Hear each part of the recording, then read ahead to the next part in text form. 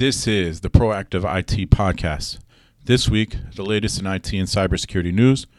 Not having MFA enabled might cost one optometrist $100,000 or more. Google collecting PHI, and a local Connecticut physician's office breached.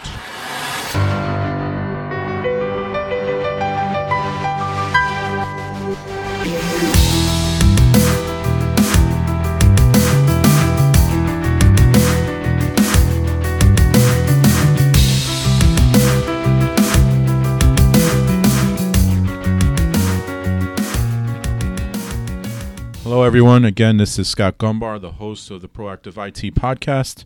This is episode 4. Every week, we talk to you about the latest in tech and cyber news, compliance, and more. We also bring you real-world examples to learn from so you can better protect your business and identity. This podcast is brought to you by Nuage Tech, a HIPAA-compliant, client-focused IT consultant located in frigid Central Connecticut.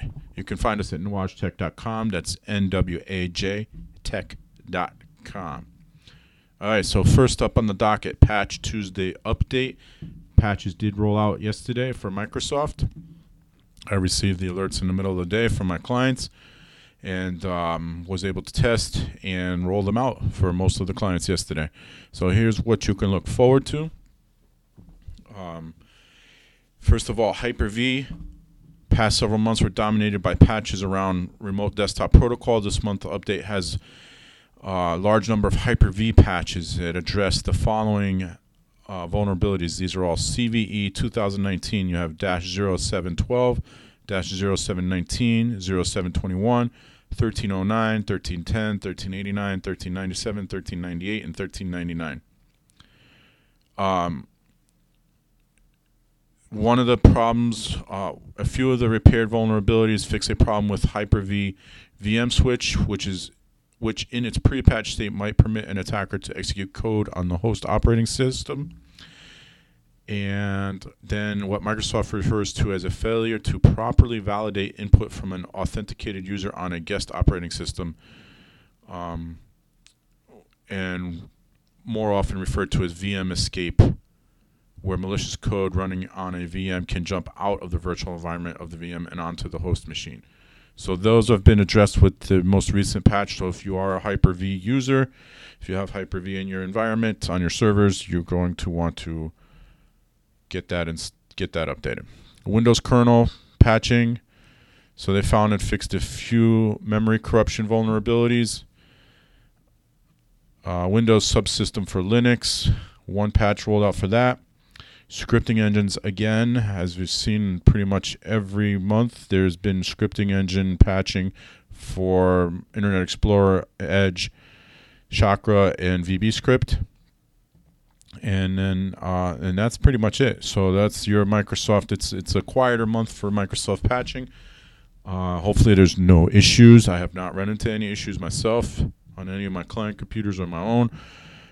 So we look to be good there. Microsoft Patch Tuesday rolled out again, November 12th, 2019. Test it and then roll it out. And as I mentioned last week, the Google Chrome vulnerability, if you have not addressed that, you need to address that. So you need to update to Google Chrome 78.0.3904.87. All right. In cybersecurity news, the FBI has warned of a skimming, warned of e-skimming. So recently the FBI issued a warning against e-skimming threats in response to the increase of attacks on small and medium-sized businesses and government agencies. This new form of attack occurs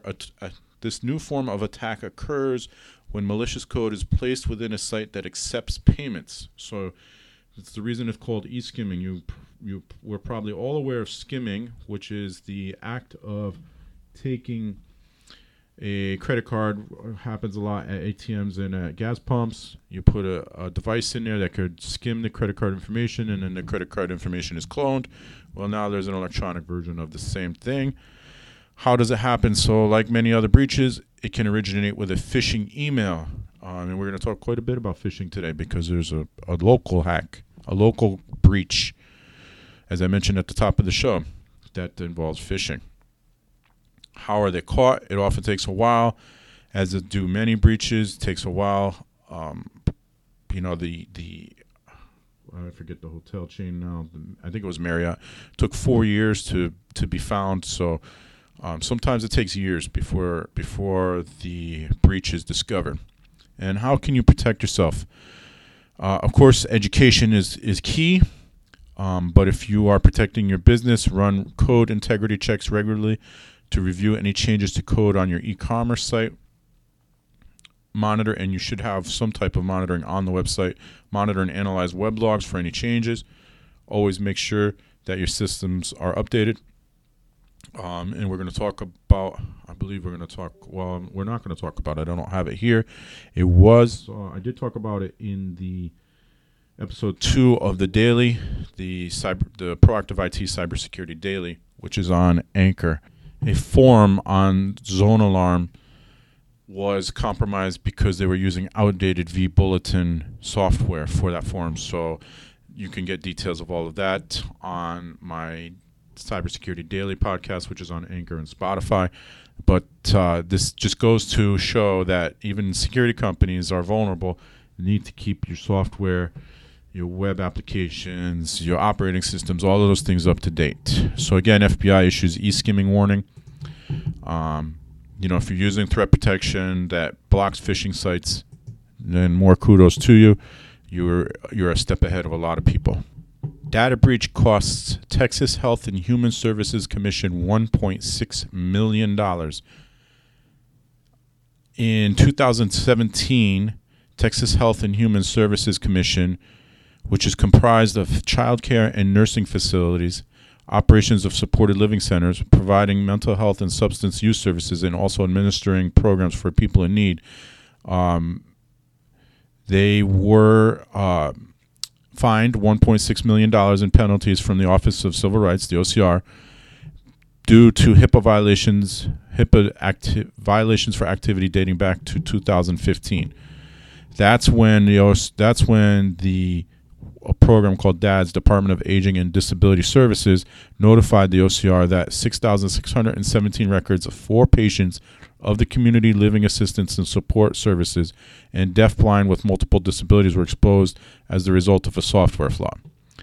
The error occurred when access controls on applications and IT systems were not properly in place per HIPAA requirements. The exposure came when an application was moved from a private to a public server. We've never heard that one before. A flaw in the software code allowed non-verified users to access patient information. This information included names, addresses, Social Security, Medicaid numbers, and treatment diagnosis details.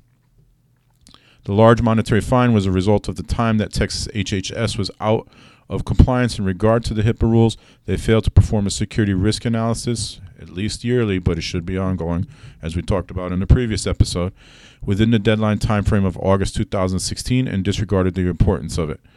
Additionally, they acknowledged that they had only performed risk assessment activities on their servers and applications, but had never performed an agency-wide analysis. So again, the Texas Health and Human Services Commission fined $1.6 million for essentially ignoring best practices and ignoring the completion of a security risk analysis. Emotet activity increases by 730%. Emotet, as you know, you may know, is a Trojan virus that spreads through email.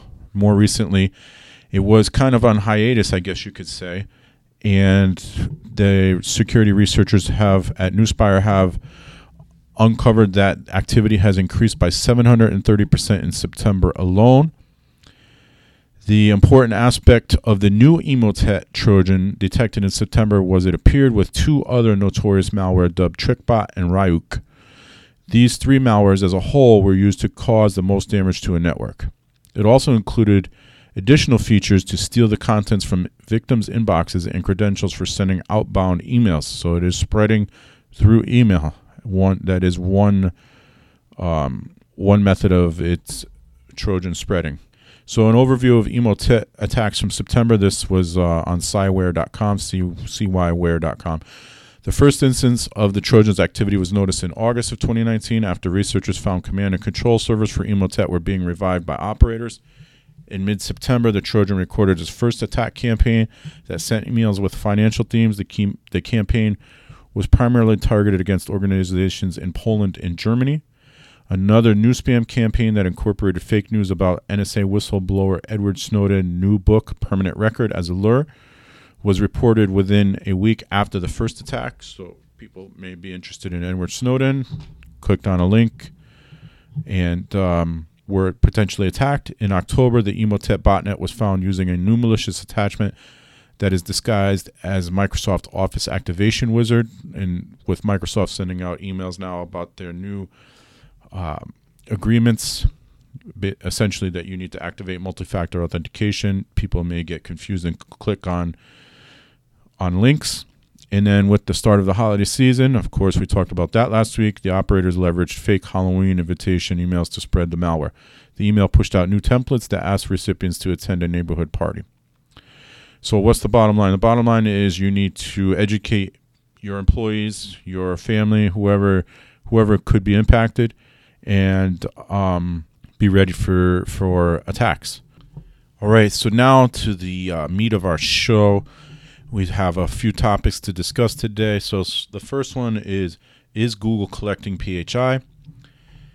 And the second one, Starling Pharmacy, located in central and northern Connecticut, was breached and had information in their emails.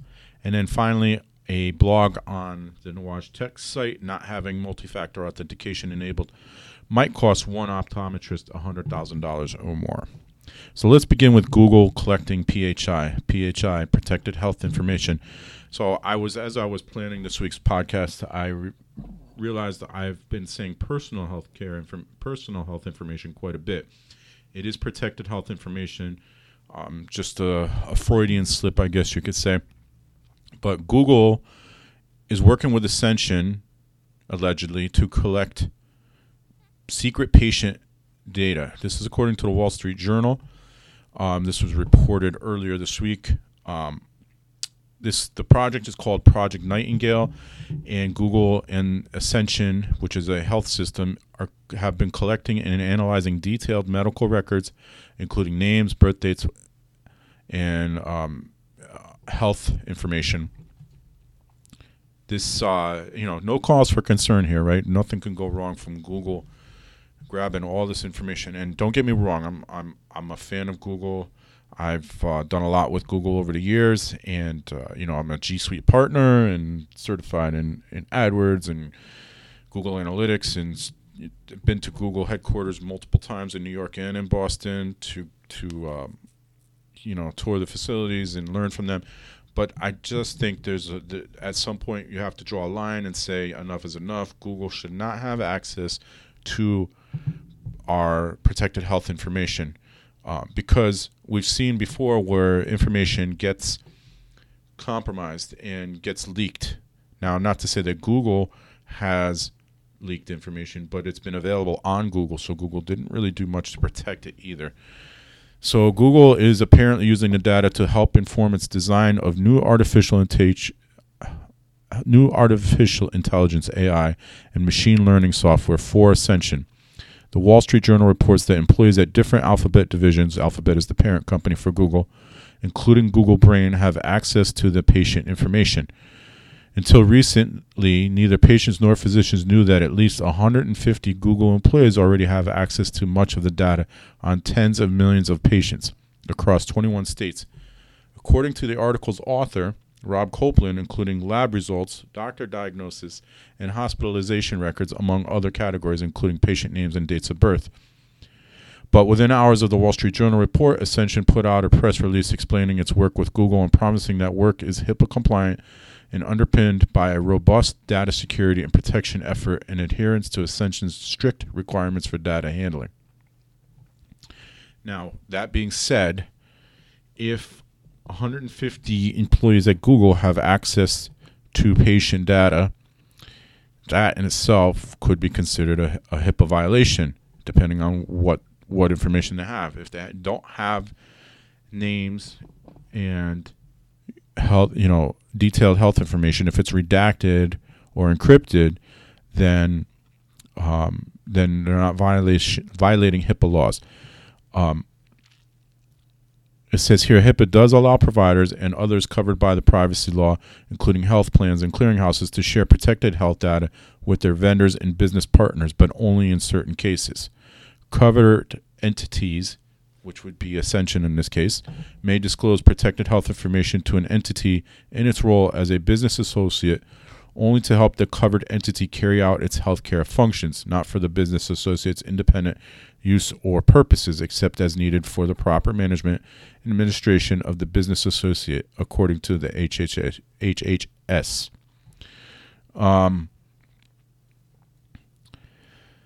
So I don't know, so the article goes on to talk about what the bigger picture is, and I'm sure we know what the bigger picture is. Google's trying to get into healthcare. We've heard stories of Amazon potentially trying to get into healthcare, insurance. It's where, let's be honest, it's where the money is. Healthcare is not going anywhere.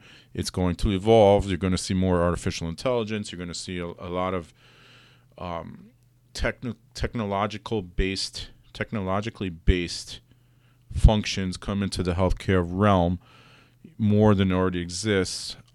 But it just seems dangerous to have 150 people who aren't in healthcare have access to these records and they don't directly impact Ascension's ability to do their job. So they're not IT, they're not they're not maintenance, they're not HVAC, they're not plumbers, and they're not office staff. So we'll see what comes of this. We'll follow this closely and we'll update as there are updates available. Again, Ascension is working with Google. Ascension is a health system, is working with Google on a secret patient data project called Project Nightingale. So, come back for future episodes and we'll see where we're going with that. The second thing we're going to talk about today, second topic, Connecticut Healthcare Group notifies patients of data security breach. So Starling physicians located they have offices in Enfield, Connecticut, I believe Newington, Connecticut. So essentially they're in northern and central Connecticut. They notified patients yesterday as I'm recording. I'm recording this on Wednesday early this week because of scheduling. So Tuesday, November 12th, Starling physicians notified patients that the company was target of a phishing attack in February. So first problem, 9 months ago they were targeted. The problem there is were the attackers in the system for the last 9 months and they just discovered this now, or did they know about this 9 months ago? And if they knew about it 9 months ago, that is a HIPAA violation. You did not notify patients soon enough. You did not notify your clients soon enough per HIPAA compliance rules. An investigation was conducted, and on September 12th, it was determined that the affected email accounts contained certain patients' names, addresses, dates of birth, passport numbers, social security numbers, medical information, and health insurance or billing information. So again, another red flag here. We have social security numbers, medical information, health insurance information, passport numbers, dates of birth, addresses, names, stored in email. And I've said it time and time again, email is not a storage system. You're not supposed to use email to store stuff. Now, okay, I'll give you that occasionally you store a document in your email that you want to come back to later. That document should not contain any sensitive information. It should not contain PHI, protected health information. It should not contain PII, personally identifiable information. So, names, addresses, dates of birth. This is dangerous stuff to have in an email. Social security numbers, passport numbers. Why are we collecting passport numbers? medical information, health insurance information, billing information. So many things that can, and so you're also violating PCI by storing this information in email. It's not encrypted. Somebody got a hold of it. So Starling Physicians is looking at probably a pretty hefty fine on a couple of fronts. It does not indicate, because we were just notified yesterday. I actually learned of it at 11 o'clock last night. No indication as to what numbers, how many people were impacted, how many potential people were impacted. What is the recourse? What mitigation will Starling Physicians take? No indication at all. I know they hired a forensic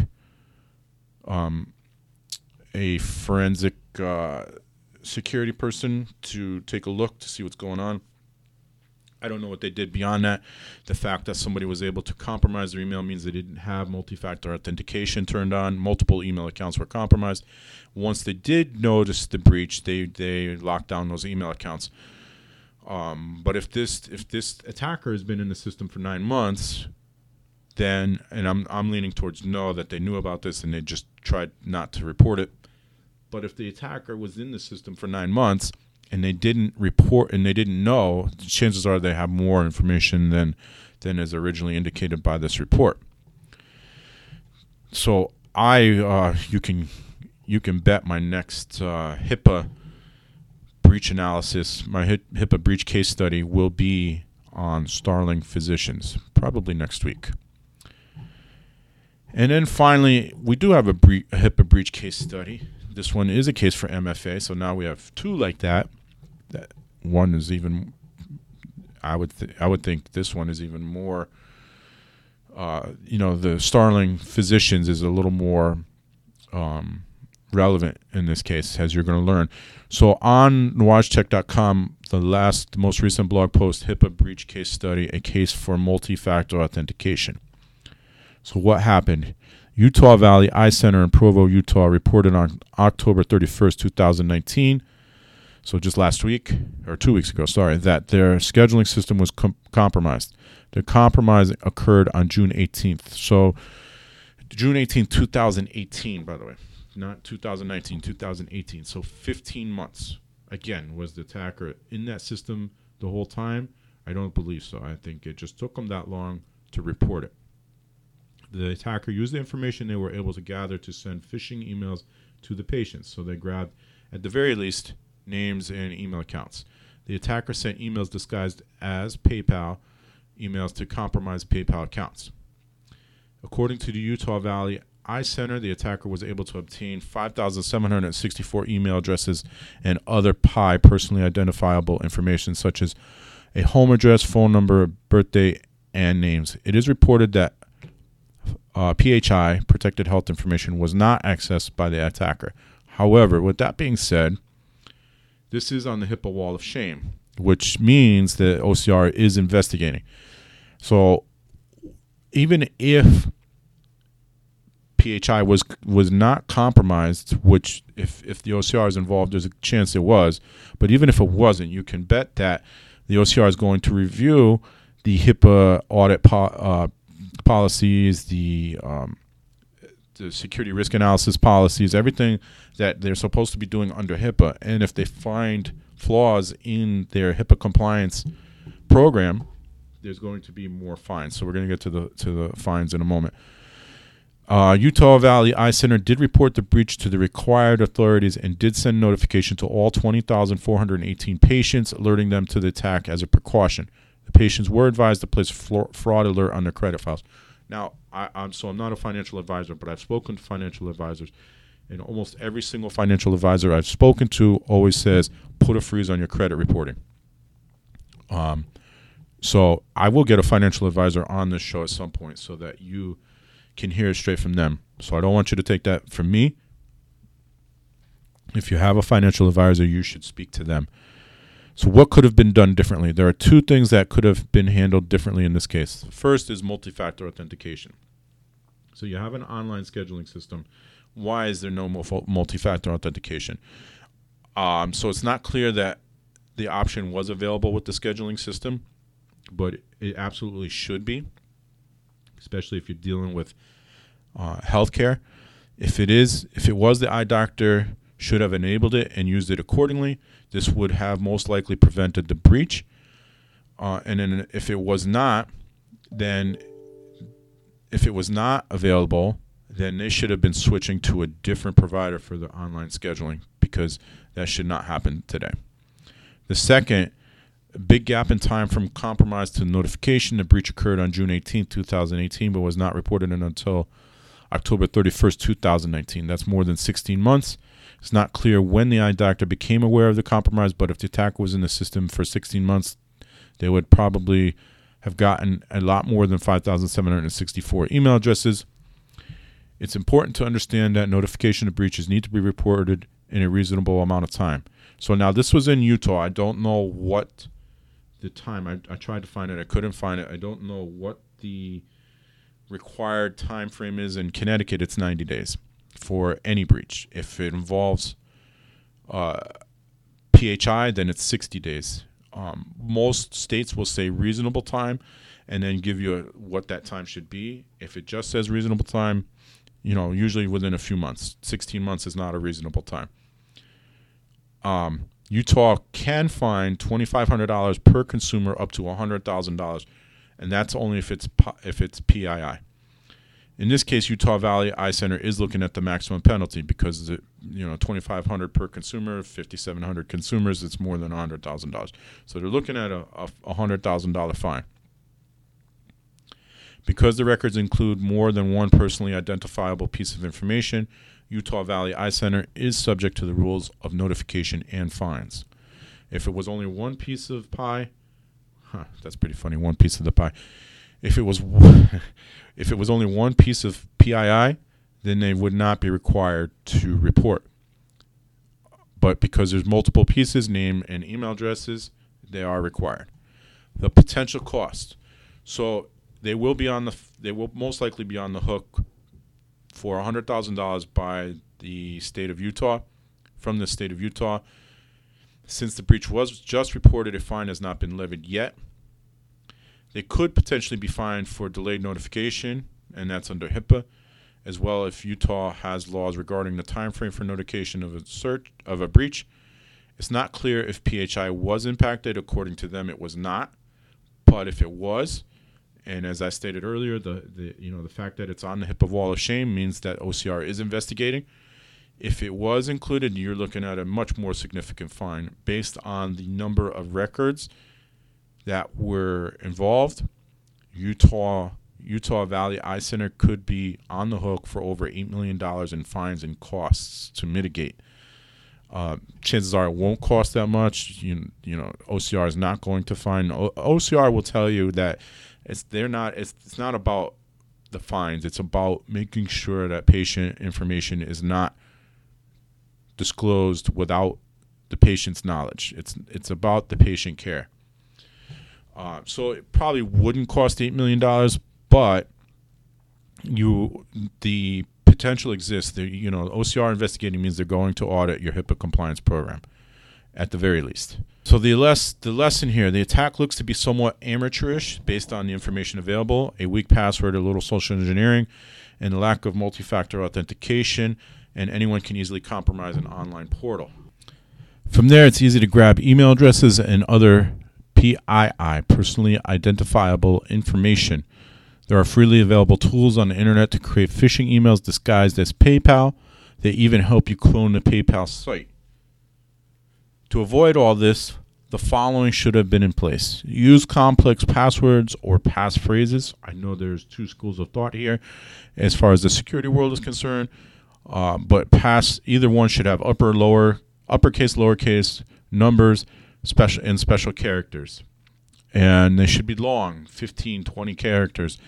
So what a lot of people are using is song lyrics, movie titles, things like that, movie quotes. Educate your staff on social engineering. And maybe I'll do a special episode on social engineering at some point. We need to do something because people are engineered every day, daily, every day. And, you're falling for scams. Your employees are falling for scams left and right. It needs to stop. Phishing is a form of social engineering. So if your employees at a healthcare provider clicking on links, think before you click, then you are failing. You're not educating your staff. Enable multi-factor authentication, and if you do, avoid text messaging as the option for multi-factor authentication. Some platforms will offer you the choice between a soft token or SMS, which is text messaging. Avoid text messaging. It can be bypassed in a way. We talked about that last week. Jack Dorsey's account and the case we had last week. So enable multi-factor authentication. If you're going to use soft tokens, make sure the device that you use soft tokens on also has a passcode, or preferably a biometric like a thumbprint or a retina scan, a facial scan. Enable logins from specific locations and IP addresses. So this is something I have set up on websites that I protect. Only certain IP addresses are able to log into those websites. So you go to the website. If your IP address is not on the whitelist, you're not going to be able to log in. And then one day I will show everybody the amount of attempted logins that come from all over the world in the accounts. So if you're using things like admin or the site name or things like that, people or even if you're using, the blog's author's name as your login, change it. Just change it to something random. That decreases the chances that your site will be compromised. But enable specific location or IP address so that if I'm in China, I can't even attempt to log in. If the scheduling portal does not have these options, it's time to move on to another scheduling portal. Security needs to be at the top of mind especially when it comes to client information. While it would be hard to believe that the scheduling portal doesn't have these options, I guess it is possible. So they need to move on from that if that's the case.